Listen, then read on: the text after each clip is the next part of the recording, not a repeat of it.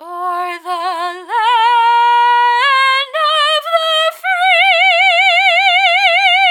Now I'm sure that you recognize that as the defining line of the Star-Spangled Banner.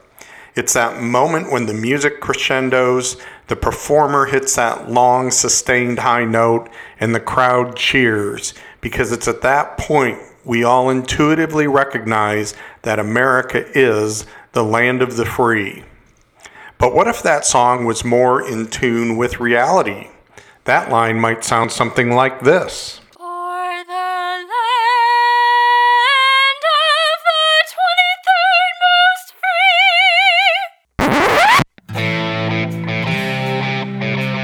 free. This is the Free to Be Free podcast, encouraging you to assert your liberty because you are free to be free.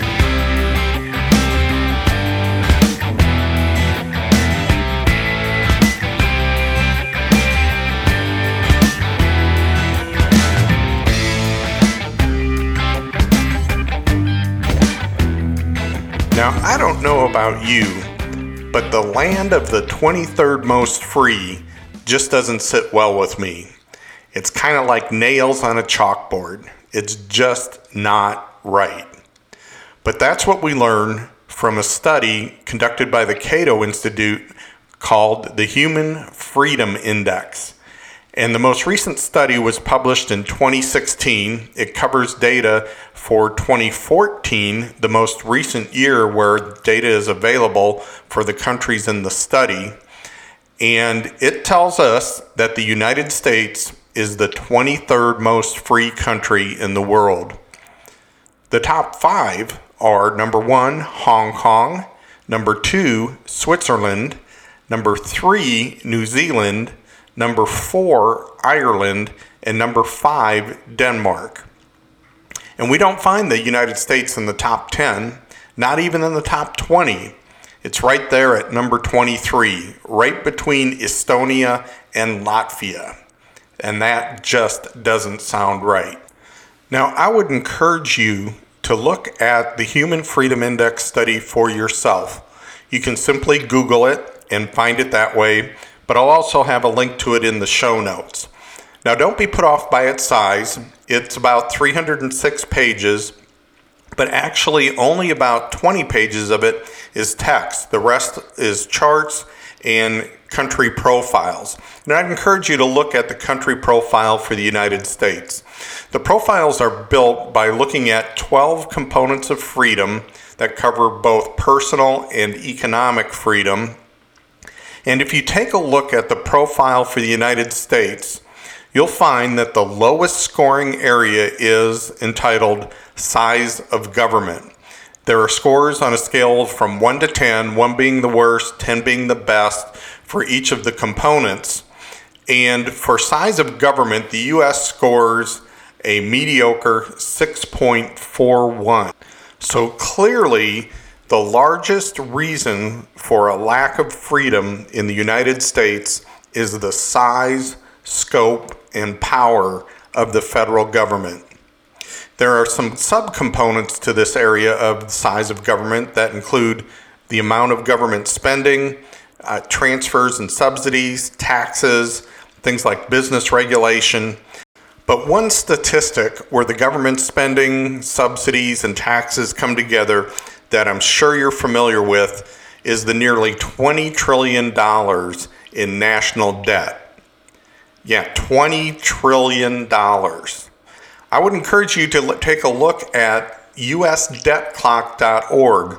It gives you a real-time measure of the national debt, other government spending, and so on. And it is just staggering to look at. And nothing more than that confirms the out-of-control growth of the government and its spending. And it is probably one of the most pressing threats to our democracy, and it is urgent that we get it under control. All we're doing with racking up this debt is saddling our children with the burden of our spending today. To me, it's like going out to dinner, taking the whole family to an upscale, expensive restaurant, and ordering the highest priced steak on the menu, enjoying a fancy dessert, and when the bill comes, telling the server to put it on your toddler's tab and keep adding interest to it. He'll take care of it once he gets a job. That's just not right. Another clear indicator of the out-of-control nature of government growth is federal regulation.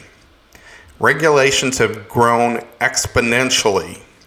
And the sad thing is, most of them are enacted by unelected bureaucrats, and these regulations have not had the privilege of a vote in Congress. They're simply imposed upon us. The Mercatus Center at George Mason University did a study, and they compared today's economy to a hypothetical economy if regulations were held constant at the level they were in 1980. And what they found is the difference is $4 trillion in the economy. $4 trillion have been taken out of our economy due to the regulations that have been enacted since 1980. Now, to put that in perspective, $4 trillion of GDP would be the fourth largest economy in the world. $4 trillion is 25% of our 2012 GDP. Imagine where today's economy would be if it were 25% bigger than it is today. Imagine how people's lives would be. Where would unemployment be? How many people would be lifted out of poverty? How many people would have greater incomes and be able to afford the necessities of life? It's just staggering to think of.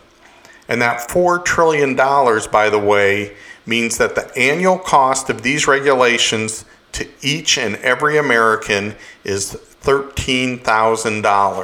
So think of this. How much better off would your family be if you had an extra $13,000 per year per family member? I bet your life would be much better than it is today. The Mercatus Center also took a different look at regulation.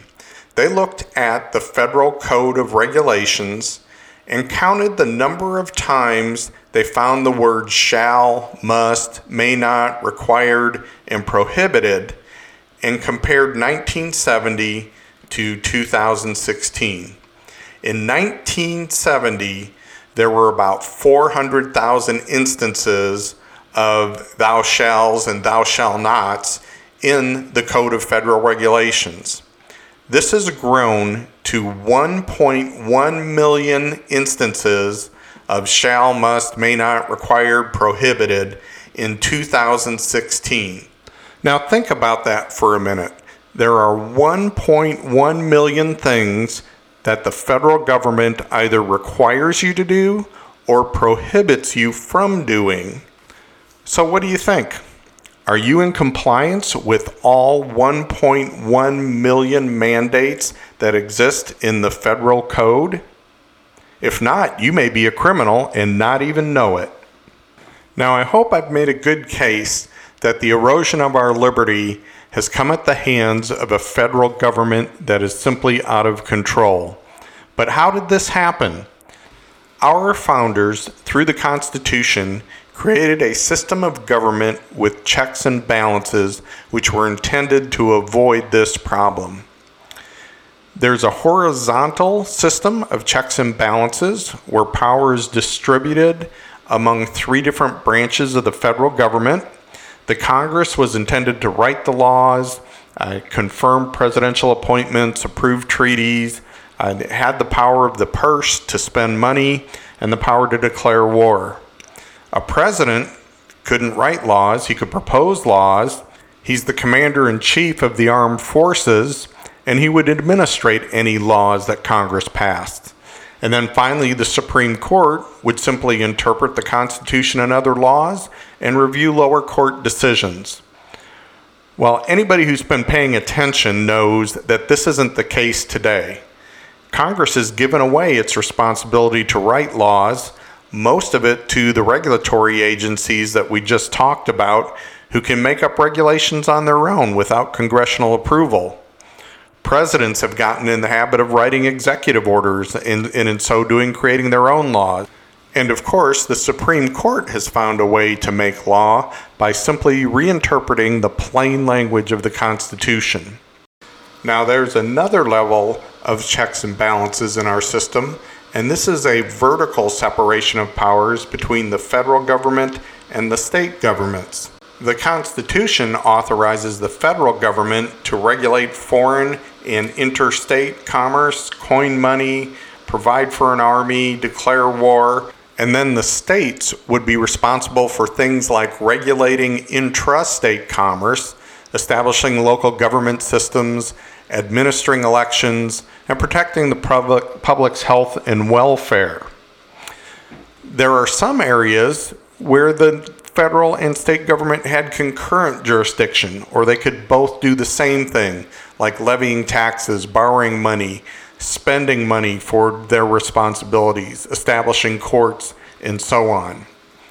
But again, if you've been paying attention, these checks and balances, this separation of powers between the states and the federal government, those lines have blurred. And I'm sure I don't have to tell you that it's not the state governments that have pushed their way into the responsibilities reserved for the national government, but it is the federal government that has pushed its way into powers reserved for the states. So the question remains, how do we fix this? And clearly, the federal government will not voluntarily limit its own power. And experience has also demonstrated that the problem will not be fixed by electing different representatives. No matter how much candidates promise to change things if elected, our liberties continue to erode. But the good news is, there's one more check and balance in that system set up by our founders, and it's you and me. It's we the people. You know, after the Constitutional Convention of 1787, Benjamin Franklin was famously asked, "What have we got, a republic or a monarchy?" His response was, "A republic, if you can keep it." If you can keep it.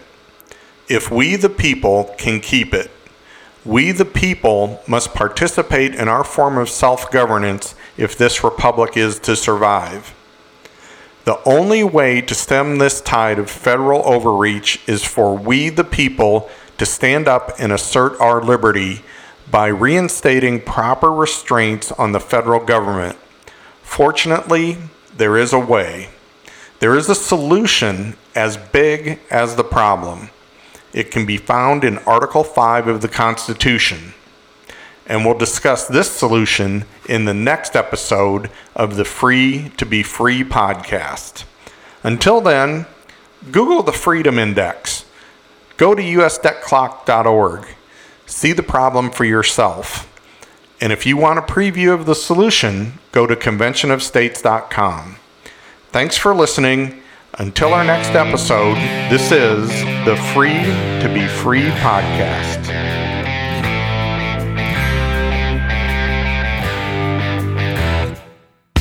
This is the Free to Be Free podcast. I'm Paul Phillips. The opinions expressed in this podcast are my own.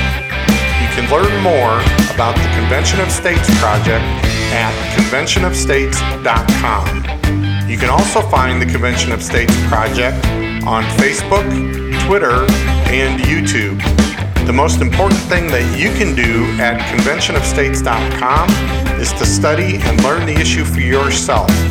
Then you'll want to sign the petition.